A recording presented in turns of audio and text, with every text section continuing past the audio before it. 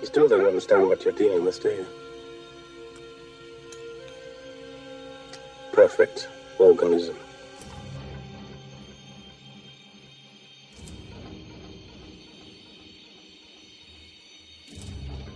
They cut the power. What do you mean they cut the power? How could they cut the power, man? They're animals. I want you two with trackers.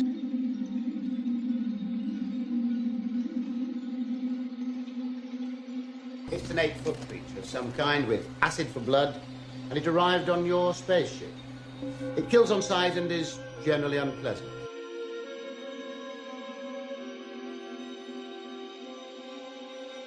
It's a queen. How did you know that? She'll breed. You'll die.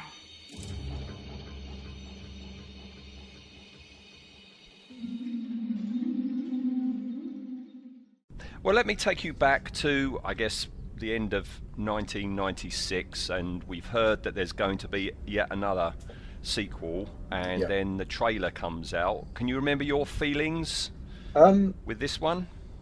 Strangely, now all the others, I can remember the first time I saw the three films. I can remember where I saw it. I can remember my feelings on it. This one, I don't think I can. I went to cinema to see it, and I remember seeing trailers, and there was a lot of stuff in Fangoria and Starlog, but I can't remember any specifics of. I mean, this possibly sums up the film for me, that I can't remember going to cinema and being annoyed. I can't remember going to cinema and being excited. I can't remember going to the cinema to see it, but I did.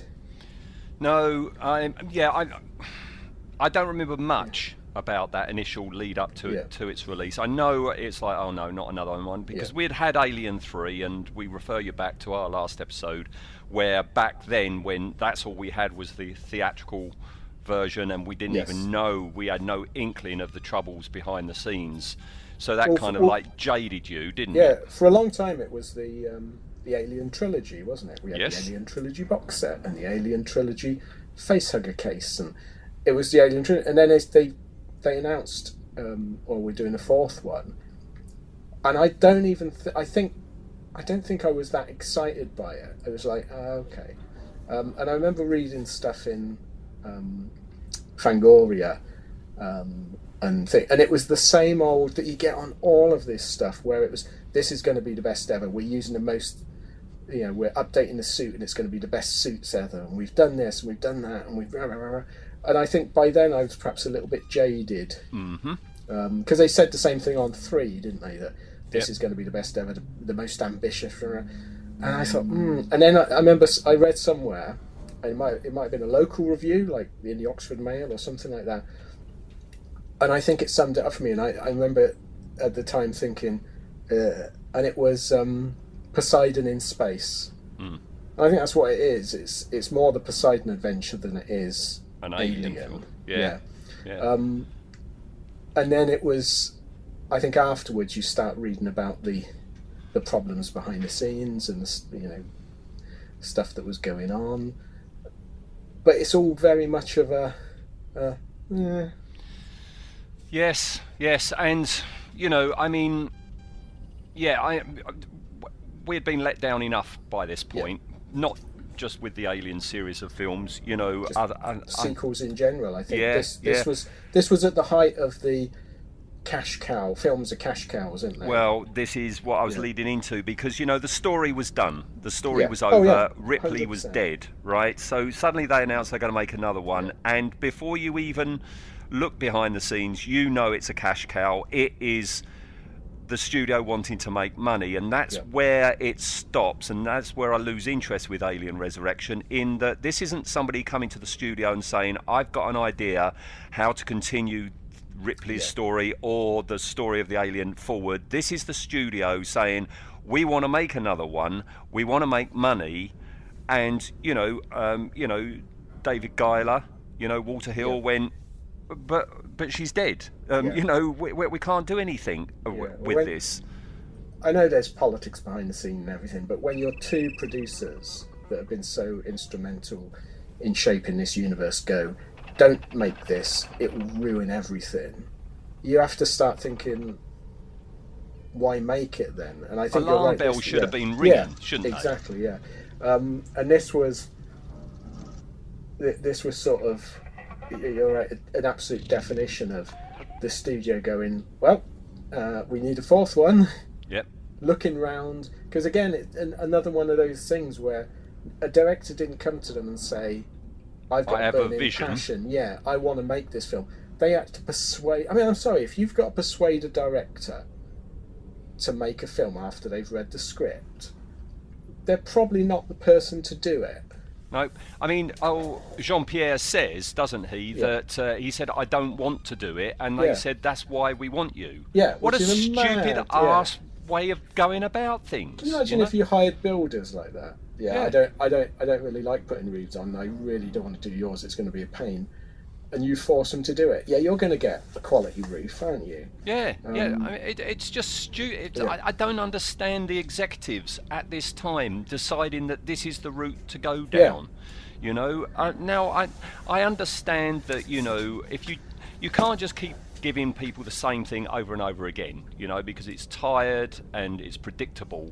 Yeah. So you've got to do something a bit different. But this film to me is such a self-indulgent film in that the studio handed across pretty much after the script was done by Joss Whedon.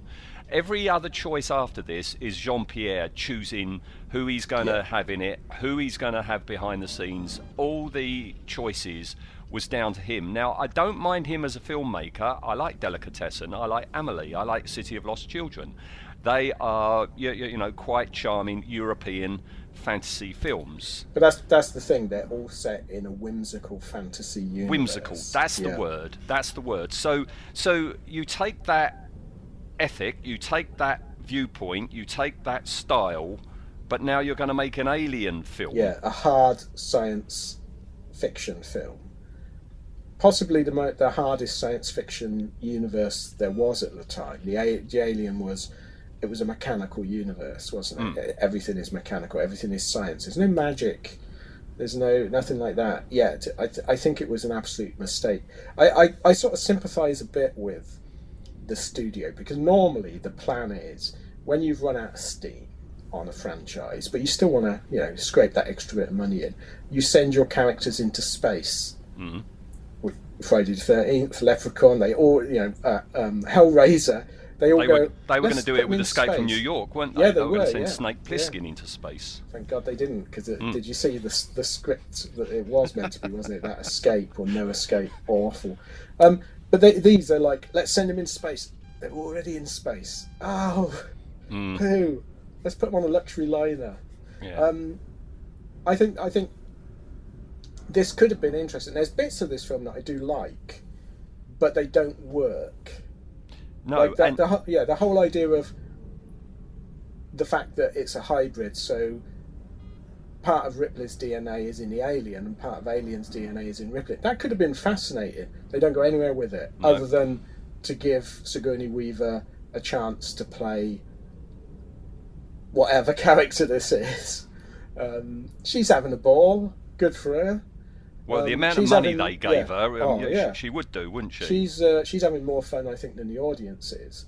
But yeah, you're every other decision made, because trouble is, like Joss Whedon, I like Joss Whedon's films and I quite like his writing style, but I don't think he's suited to this. But his whole script was written with Newt being. Not Ripley. Ripley's gone. They were going to clone Newt. Ripley wasn't in it, was exactly, she? Yeah. And it all sort of, if you watch it, a lot of it doesn't work. If you think of it as Newt, you go, oh, okay, that might. I can see what they were going with.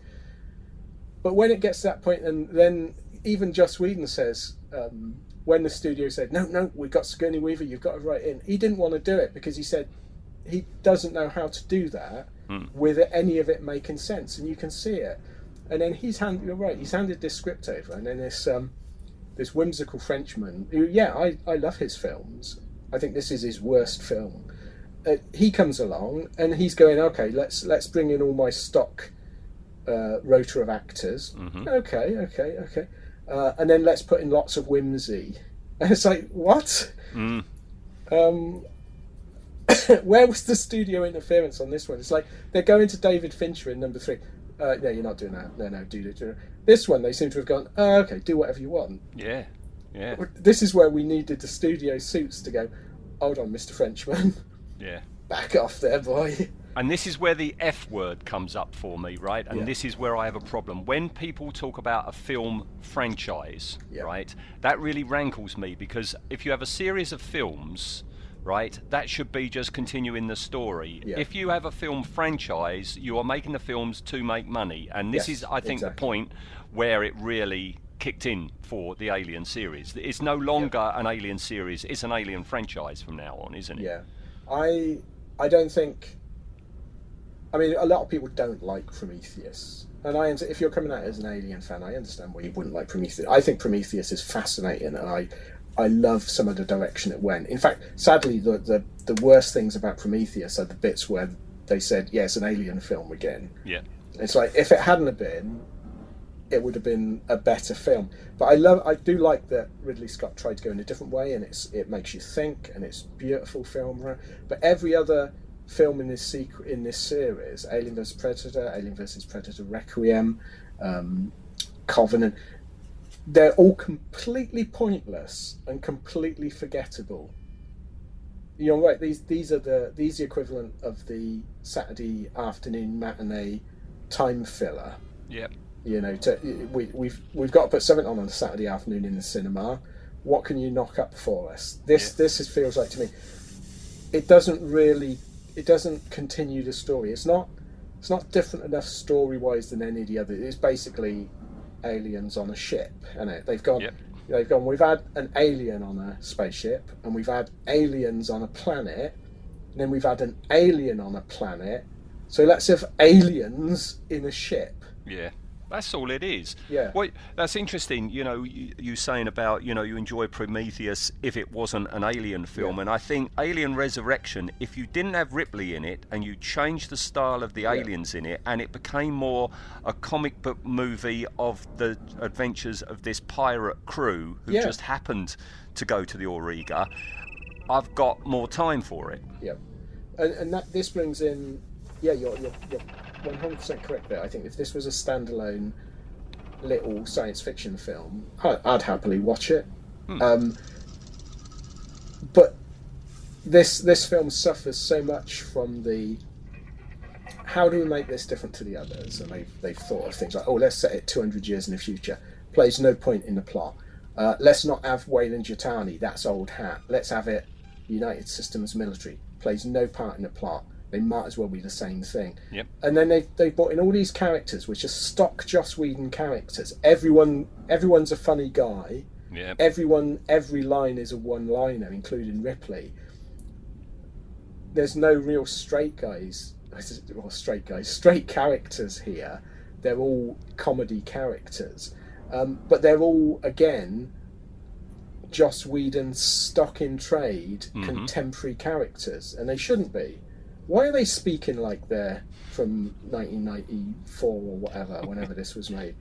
And the Marvel films, the Joss Whedon Marvel films, suffer the same way from it. But that works because they're meant to be from this time period. None of this works because everyone acts like they would now.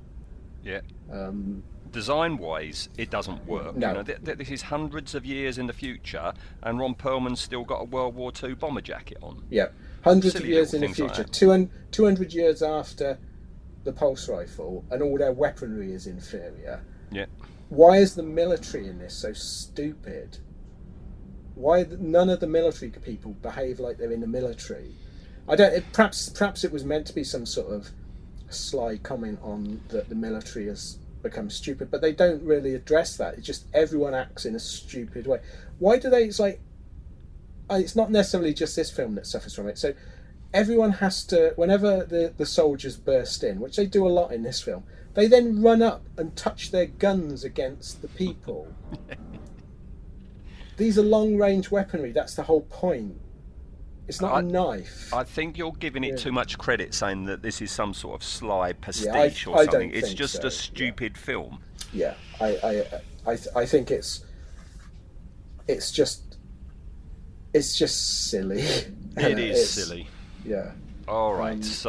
All right. And the got that out of the way. silliest is who we're discussing tonight. Yeah, I thought maybe we should start with General Perez and get him out of the way. Elton, these were very, very hard to come by. So was our cargo.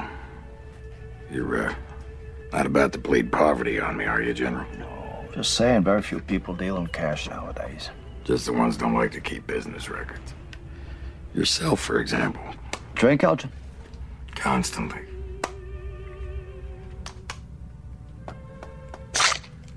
I'm gonna take a wild guess here, General, but I'm thinking whatever you got going on here, it ain't exactly approved by Congress. Who's the new filly you got on board, Elton? Cole. Little girl playing pirates. She makes an impression. She is severely fuckable, ain't she?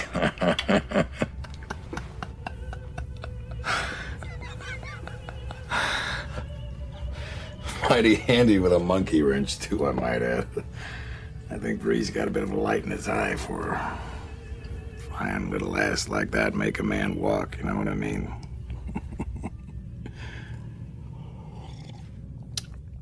Mind you, I think she's just a tad curious about this little transaction of ours. I mean, I can't say as I blame her. It's awfully cloak and dagger stuff. It's a military operation. Really? Mm-hmm. Correct me if I'm wrong, but I was under the impression that most Army medical labs don't have to operate outside of regulated space. What do you want, Elton? What can I do for you? Me? Yeah. Oh, 2 days, bed and board. You know, Reese might want to snag a part here or there, whatever. I mean, if it's not imposing. I don't see any problem. A couple of conditions, though. Conditions. Not you, nor any of your formidable crew members will go anywhere near restricted areas. Rule number 2, no trouble. Good behavior. Good behavior. No fights. No fights. No fights. No fights. Mi casa es su casa. All right, so, General Perez, I haven't been able to find a backstory for him. I don't think, I think you'll be hard pushed on any of these characters to find a backstory, because I don't think they have. They're not characters. No, there is that, and also the other thing that I haven't got, which I have got for the other 3 films and the thing in character, is my Alan Dean Foster novelisations, which I don't have, because why would I buy the book of this if I didn't like the film? So I can't refer to that for any info. No, I don't have it, so I couldn't tell you. All I've got is his name, right? Yes. His full name is Martin Alejandro Carlos Perez. Yeah. Yeah, which is probably the most interesting thing about him. Yeah. All right, well, let's talk about this. Let's go into the film then, shall we? And, right, so the first time we're going to see him, he's watching video footage of Ripley. And in that first scene, when you just see him watching it... He's already overacting. Yeah, mugging, without even speaking, he's completely wrong to me. He's wearing this horribly crap uniform, doing this thing. It's got to be a directorial thing. The face he's pulling with his rapid eye blinking has got to be a director telling him to do that. Well, to me, he plays it like you would... You're the comedy mafia boss in a terrible Stallone comedy. That's how he's playing it to me. Yes, and by and large, I mean, he's been okay. Is it Blood Simple? He was in the Coen Brothers' Blood Simple. He's all right in that. But, of course, you know, he's mainly known for his quirky comedy roles. you know, most notably in Cheers. He was terrific in Buckaroo Banzai because that was a quirky, funny film. But this is an alien film, you know. You're watching the latest alien film, and when he's going on about it has memories, blah, blah, blah, shaking his head. He does that weird twitchy thing. It's almost Lou Costello acting, isn't it? Brilliant. That is a good comparison. The whole, you know, stupid me slapping the side of his face thing. It's like, what the bloody hell is going on? I've got a new question for you at the end of this recording today, but I'll ask you. But it's relevant to what this moment. But I'll ask you that at the end. Oh, right. Okay. Yeah. Can you imagine if this? I mean, if this had been a chilling character played by Charles Dance, or you know, it could have worked so much better. But you've immediately, you don't believe this character, and the trouble is, you don't believe this character, so you don't believe this setup. Nothing about this entire, the way this story is set, ever rings true to me, and I'm immediately pulled out of the suspension of disbelief, because my suspension of disbelief only goes so far. Yes. And nothing makes sense on this. It's like, I don't understand the USM Auriga. So it's a massive. I mean, we see it, especially in the extended cut, which is bloody awful. Yes, we've suffered for you, listener. Ian and I have had to watch this twice. I mean, the theatrical cut is bad enough, but the theatrical cut is like, it's someone in a dinner suit compared to the extended cut, which is like someone with their trousers around their ankle and a comedy bow tie on. It's awful, but I don't understand this whole Auriga setup. So it's a United Systems military ship. The military is in charge of everything. Mm-hmm. They sort of mentioned that this might be Perez doing something that the military don't want him to do, which I can't really buy that. That doesn't make any sense. Why this has got to be sanctioned. They're doing it outside of normal space lanes because it's so secret. It's a huge ship. I mean, we're talking the refinery from Alien size ship, but there's 42 people on it. Yes. Why is it so big? It's a medical and scientific research ship. Why does it look like a boiler room? That makes no sense. If ever we wanted clean, white, pristine, it would be this ship. Yes. None of it makes sense. I mean, the biggest thing right at the end where it goes, oh no, that it was set that if there's ever disaster, it goes back to Earth. Why? Why would you do that? The whole reason you've put it outside of the space lanes is because this is meant to be such a dangerous experiment.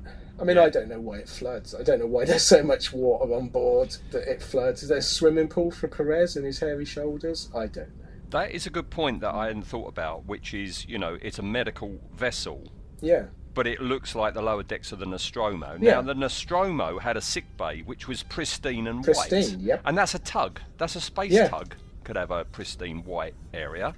Not here. No. And again, it's style over substance. Not particularly good style, but it's style over substance. And they're going, oh, the alien universe is dark and dingy. It's got to be dark and dingy. Well, no, it's only dark and dingy where it's relevant. It beggars belief that this got so much money thrown at it, and no one was questioning any of this. And as you say, I mean, that is a giant spaceship with a, you know, quite a dangerous, mission, and yet they have this buffoon in charge. Yeah, a buffoon in charge who's only got 42 men who evacuate at the slightest alarm. Yep. We've got 7 scientists. That doesn't seem a lot. If this is so important, why wouldn't you have your best people on it? Mm-hmm. No one, absolutely no one has any discipline whatsoever. No one really follows orders. No one acts like it. I mean, I can't stand. I mean, we get that. I don't even know what the character's name is. We get that token guard that they keep alive, who and he acts like he's 12 when he gets excited about stuff. Oh, it's just rubbish, isn't it? It's bollocks. It is bollocks. It was is painful a good word. to watch, wasn't it? Well, we've had all this, clownery from Perez, facial clownery. He leaves there, and he's stalking down the corridor. He wants Ripley terminated. Yeah. He says, she died trying to wipe out the species, and he doesn't want her to start up her old hobbies again. Right. Yeah. And fine. But then they get to this door, right? And Perez has got to go through the door, and sci-fi. we've got a sci-fi breath recognizer. Apparently, this is a Jean-Pierre moment. Yeah. He likes, and I'm quoting him, stupid humour. And I'm also quoting him, he's proud of the stupid humour of the breath recognizer. Bollocks is what I call it. It doesn't make any sense. Can you see this in Alien? This moment in Alien? No. Also, I mean, so let's think how this may work. So Perez goes on it. What's it keying off of? Because the composition of your breath changes minute by minute depending on the acidity of your gut, what you've just eaten. So I don't know what it's keying off of. But then later on, when Cole breaks the lock by spraying little perfume atomizers over it, why does that work? Because it's you're spraying liquid, not air. It's stupid, and the fact that it doesn't recognize him straight away, it's bollocks. It's bollocks. It's silly. Do you think this podcast is going to have the highest bollock? I think it will have the highest bollock count. Yeah, perhaps we should have a bollock count. Yeah.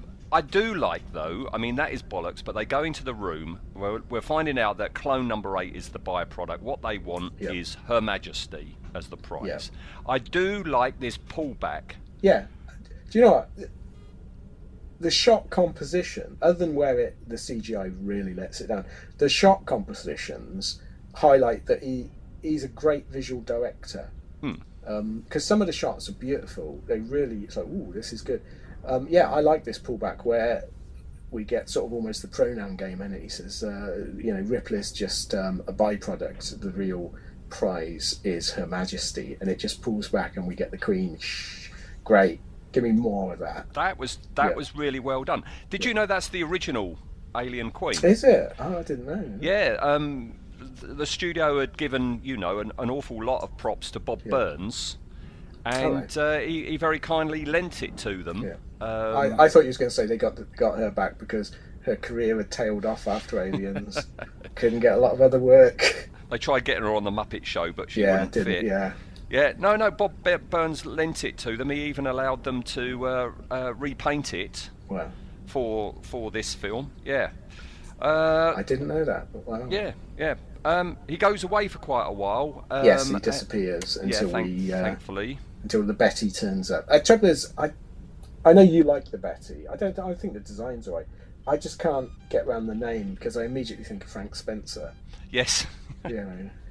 Yeah, if you're outside the UK, you don't know what. Or past a certain age, you won't understand. But it's to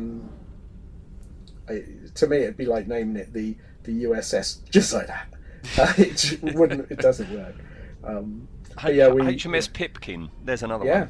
Called it the Pipkin. I'd love to see Alien versus Hartley Hare. Yeah, Hartley would win. This is what gets me. If Perez wasn't in charge, but Hartley Hare was, A, we would have less hairy shoulders, but B, Hartley Hare's plans would be better. He would organise this better. Oh yeah. He would make a profit out of the aliens. Yeah. I think maybe there might be one other person that gets this referencing what we're doing right now. All right, so I don't mind actually this scene where he's talking to Elgin. Yeah. Dan has reined it back in, and it becomes like a proper conversation. Apart from the bloody stupid ice cube of whiskey. Yeah. Talk about that's they've over designed a Tassimo, haven't they?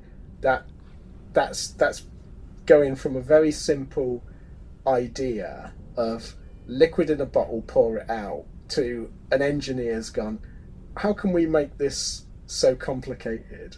Yeah, like a frozen square of matter that you have to put under a laser to defrost. Yeah. So why not just keep a bottle of whiskey, mate? There's a reason bottles haven't changed since probably about the 4th century. If you want an answer to that, ask Jean-Pierre, because that was his idea again.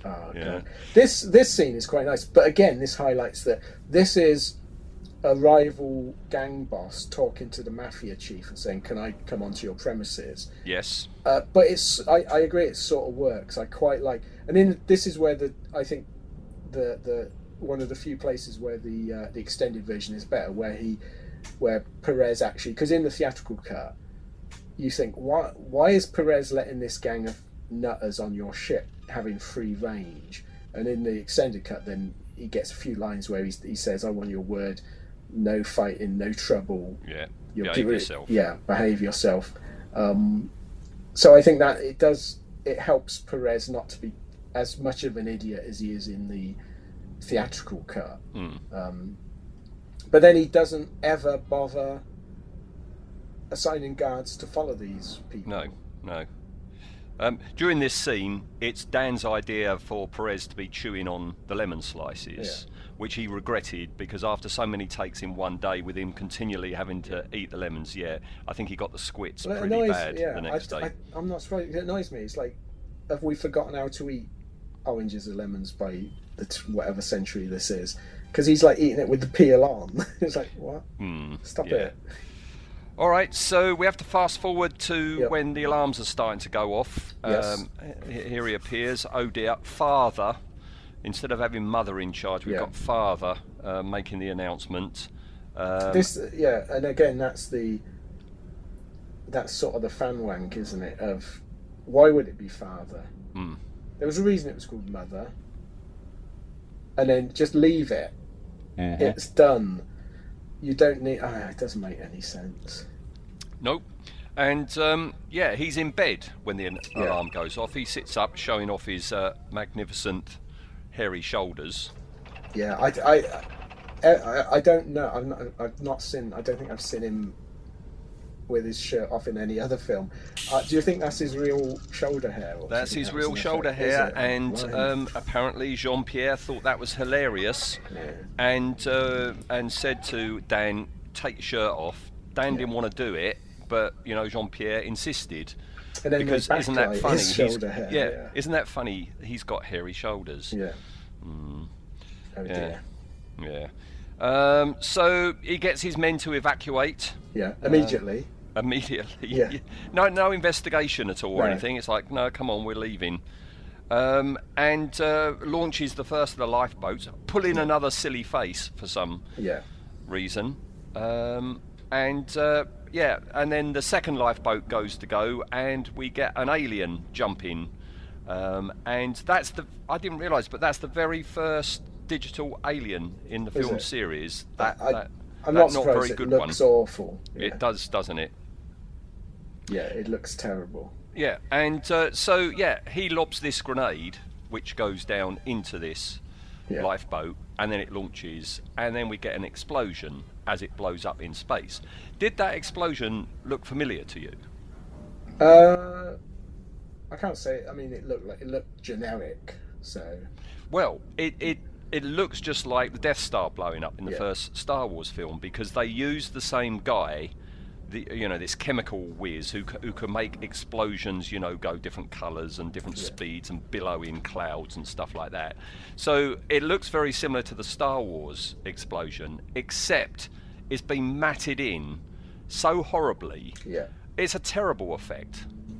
You watch this and you think, is this one of those films that was meant to be in 3D, and when you watch it in 2D it doesn't quite work? Because all the composite shots are awful, almost to a 100% rating.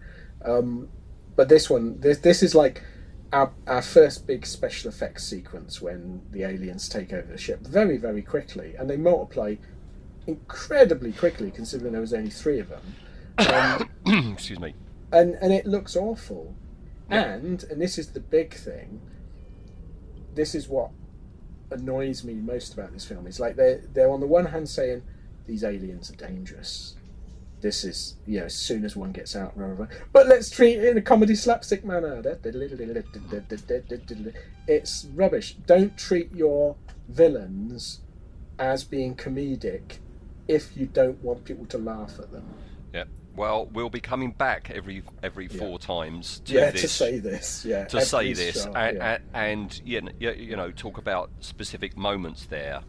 But this moment coming up now, I can clearly remember from '97 watching this and thinking, this is shit. Which I think this is the only thing I can remember from my first watch of this was like, this is an eye-rolling moment. It's just nonsense. I mean, even the physicality of it is nonsense. The idea of it is nonsense. It's not that funny enough to warrant doing it. I mean, so the force of having your skull cracked open to the point where your brain's leaking out don't even make you lean forward when it happens. Well, let's take the shot by shot. Let's go, right? So he has just launched this live pod and blown it up. For some reason... He does the comedy, I'm going to salute that. First thing, why does he do the salute? Yeah. Right? So we see this out of focus form behind him come up behind him. Trying to mimic the wonderful Brett sequence in Alien. And there is no comparison. It doesn't deserve to even be mentioned in the same sentence as Brett's death, even though I've just done it. So wham goes the tongue into the back of his head. He doesn't move forward at all he acts like someone's thrown a tennis ball at him. Yes. Or an empty can. In a scene where someone throws an empty can and it bounces off their head and they just look round. Yeah. And you think, what's happened?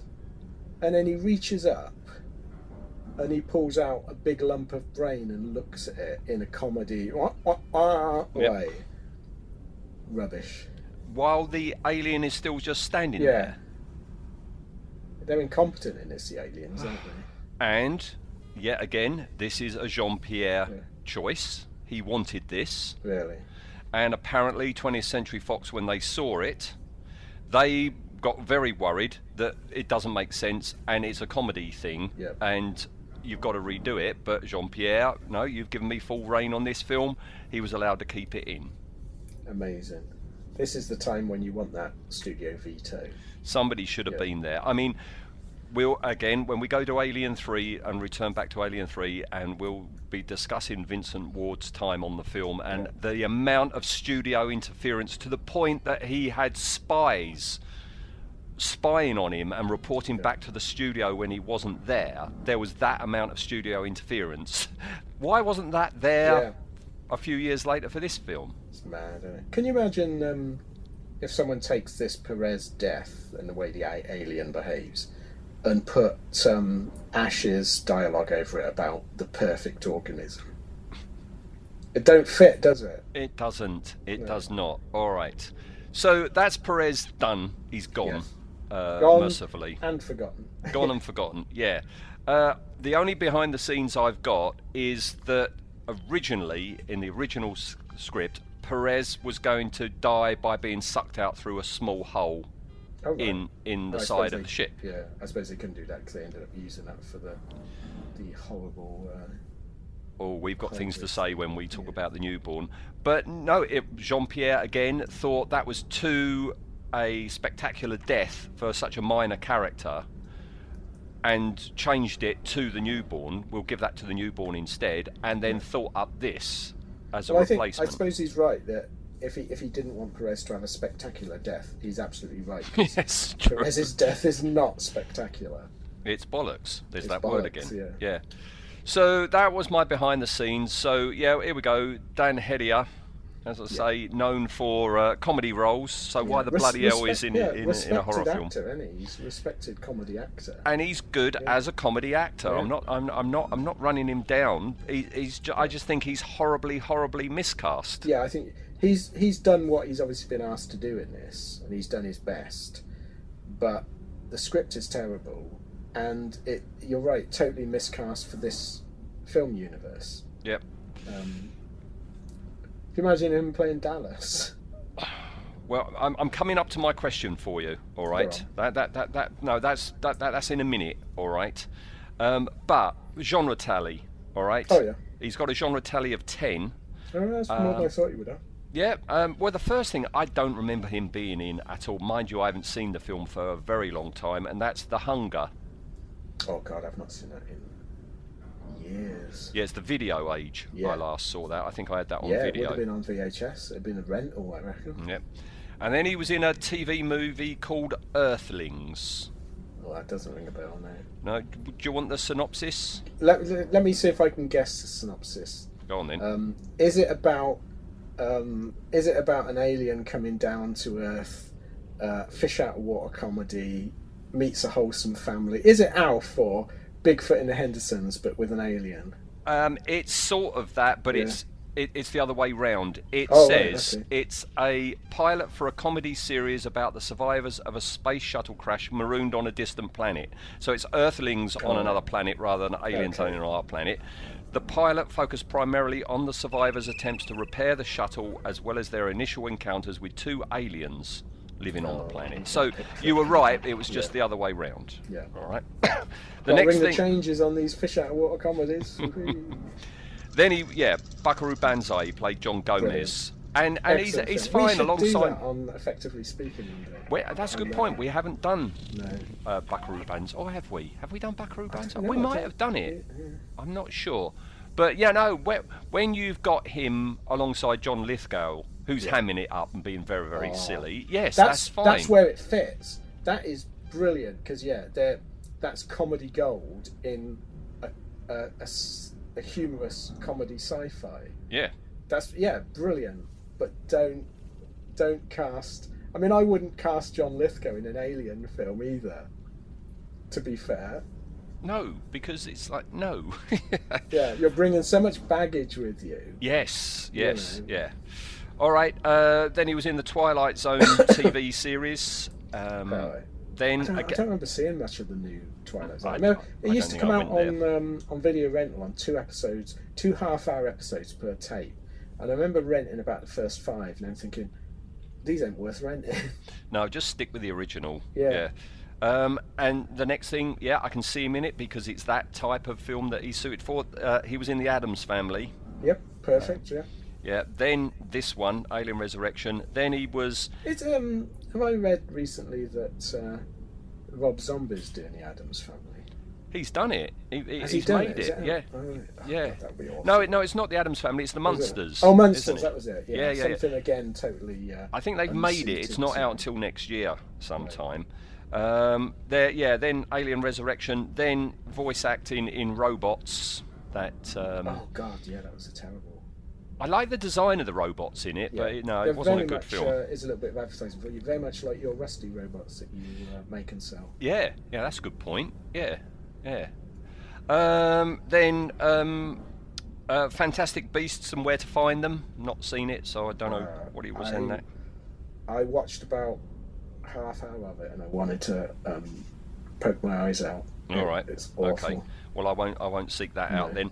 And then he was in Gotham, the Gotham TV series, where he played Detective Dick. Anne likes it. She watched it all. I started watching it, but it's a Batman show without Batman in it. Well, that's what Anne said. It's like, why would you do a show like this and then take out the most interesting character? Yeah. Cost? I don't know. Yeah, it's that and the fact that he's a young Bruce Wayne, and yet he gets to know all the villains. All the villains are established before he becomes prequels. Batman. Never do prequels. Yes. All right. Excuse me. Next little thing. Merchandise. I don't think there's any merchandise. Would you buy a General Perez action figure with removable bit of brain at the back? I would buy one if they flocked his shoulders. Like, do you remember like Beastman or whatever it was, that He-Man figure that had fur? Do you remember? Yeah. If they did that, if they had hairy shoulders Perez, you could sort of picture it, because it would be in that chunky style that was around at the time, with action feature. You squeeze his hairy arms in and he makes a face. He goes, oh. See? There you brilliant. go. It would have sold by the bucket load, I reckon. Yeah, or a General Perez fuzzy felt figure. Fuzzy felt, that would work, yeah. Where the fuzzy felt is just on his shoulders. Now they could do, you know those felting kits you can get where you make little animals by poking pins into wool. You could make a Perez felting kit. And it would be more entertaining than watching him in the film, wouldn't it? Yeah. Yes. All right. Yeah, this thing I alluded to at the beginning, I'm gonna ask you it here before we do, the alienness factor where we vote out of 10 on the person. I think I've mentioned it before when we've done other. Yeah, we definitely did with Andrews. But the question is, can you see the subject of today's recording in Alien, and where? No. Simple answer. No. No. He's the only thing I could see him fitting in Alien, and I wouldn't do it, is if you had a terrible scene where Brett's watching some terrible sitcom like in RoboCop, I'd buy that for $1, and he's the character on the sitcom. Yeah. That's the only way I could see him fitting in. Yeah, because we said, didn't we, Van Leeuwen could fit in it, because if there was going to be some transmission they received from Earth about no, you've got to go and investigate, Van Leeuwen could do that. And we've said Andrews, if the Nostromo docked somewhere for refueling, you can see Andrews running that, or the bar in there. But no, Perez, like you say, unless it's like a comedy TV show someone's watching, no, he doesn't fit, does he? No. All right, and so off the back of that, what do you give General Perez out of 10 for his alienness factor? I don't want to give him a 0 because... Shall I tell you what you've given the other ones so far? I think each time, just to help you out. Yeah. So you gave Kane, right, a 7.5. Okay. You gave Van Leeuwen a 4, and you gave Andrews a 6. Okay. Oh God, I gotta have to reflect because I gave Van Leeuwen a 4, and Van Leeuwen is much better than Perez. I'm gonna go because I think there can be worse characters. I'm gonna go with a 2. A 2. There's a couple of lines of his that I think I go, oh, okay, like you say, I like the scene with him and the deep voiced character from the Betty. What's his name? Elgin. I can't remember any of these people's names. No. Which shows the impact they had. Elgin, I like that scene, and I do like the way he does when they're walking down the corridor and he goes, "You're not thinking of Terminator now, are you?" And he goes, "Ooh, you bet I am." I quite like that. I think that's he plays that line really well. So he's not a total write-off, but he's close to it. Yeah, 2 for me. That's generous, I think. Well, I was going to give him a 0. Yeah. Because I think, he's horribly miscast and the comedy is horrible. But what you've just said there, they're walking down the corridor and talking to Elgin. All right, I'm going to move him up to a 1. Okay. All right, so that's 1.5. Which I think is a fair place. Yeah, and the other thing that I'm thinking is there is a worse character for me in Alien Resurrection, okay? And, all right, he's slightly nudged up to 1 point, so that's a 1.5. And that's purely for my respect for Dan Hedaya as a comedy actor. He's fine in anything else, just don't put him in a sci-fi horror film. I've given you 2 because you are in Buckaroo Banzai. Yeah. And that raises your coolness factor a bit. Yeah. All right. Okay, so 1.5. So he's at the bottom. Might be staying there for quite a while. We don't know. Well, it depends, because I literally, the listeners might think we plan all this out, but I literally have no idea who you're choosing as characters. No, I do this with Doctor Who, don't I? You do, yeah. You surprise me. Yeah, which is good. Yeah. So, well, here we go then. Do I give you a clue? Go on. Who our next one is? We're back to Alien. Yeah, but before that, we're not doing the AVPs, are we? I haven't got to watch them, have I? No. I thought maybe we'll do the Alien AVPs as some special, or maybe a Patreon thing. I have a soft spot for the first one, even though it's a terrible film. I have a soft spot for the first one. I have some terrible memories of the second one, which are probably worth going into at a later date. But yeah, I mix them up I mix them up. Those two. I can never remember which is which. If you can see what's happening in a scene, it's not Requiem. Right. Because that was what they forgot. They spent all their budget, and then they thought, oh, "Hang on, we need some lights." No, we'd be all right without it. And they just filmed in the dark. It was amazing. Okay. All right. Well, yeah, I'll give you a clue, but before that, I just should say next week, of course, we're going back to the Thinging character. Yes, we are. Yeah. And where we're going to be talking about Norris. All right. So. Are we good? So, yeah, That's the way to get ahead. You've got another week now to think of more of those. My Norris buttons. All right, and then you gave me advance warning. Oh, God, see. Can you top those two? You've got a week to try. All right. So yeah, and then in 2 weeks' time, as you say, we reset. Thank goodness, and palette cleanser of Alien, and. The clue to our character we're going to do from Alien, I'll give you the character's first two names. Oh. Right. Middle name Monroe. Right. Do you know who that is? No. You should get the first name because I know you've got the Nostromo, the Fate of the Nostromo board game. It's Dennis. Oh, it's Is it Parker? It is Parker. Yeah. Yes. Yeah, because I remember looking at the board game and going, Dennis? Dennis to me is, Monty Python and the Holy Grail. Old woman, man, Dennis. Name's Dennis. I'm 37. I'm not old, That is a Dennis to me, not bloody Parker. Yeah, Dennis works in the local sandwich shop. Yes, Dennis Pennis. Monroe Parker. Okay, yeah, I'll go with that. It's quite interesting name, but Dennis Parker. Dennis Monroe Parker is our next character, all right? Oh dear. Not oh dear for him, because, great character. But oh dear for Dennis. I've got a feeling, that General Perez here won't be sharing his lifeboat with Parker. No. I think Parker we're going to score a bit higher up, don't you? I think so, yes, yeah. All right. I think it'll be an interesting one, that, yeah. I look forward to that. All right, so 1 week Norris, next week, week after that, Dennis. Yeah, Dennis. We're in see, Norris shares the same thing. Norris's first name, Vance, doesn't suit, does it? No. Vance. Vance is a superhero name. Yeah. Not a guy in a blue chunky jumper with a dodgy ticker. Dennis Norris. I could see that. Yeah. Norris could be a Dennis. He does look like a Dennis. Would Vance Parker work? Yes. I think so, yeah. Yeah, let's swap them. Over, yeah. All right, okay, yeah, all right then. Well, yeah, you've got a choice then. So we got some heavy hitters coming up. Big heavy hitters coming. All right, so join us back for that then, folks. All right. Good stuff. All right. Well, thanks, see you then. Right. Bye. Bye. That's it, man. Game over, man. It's game over.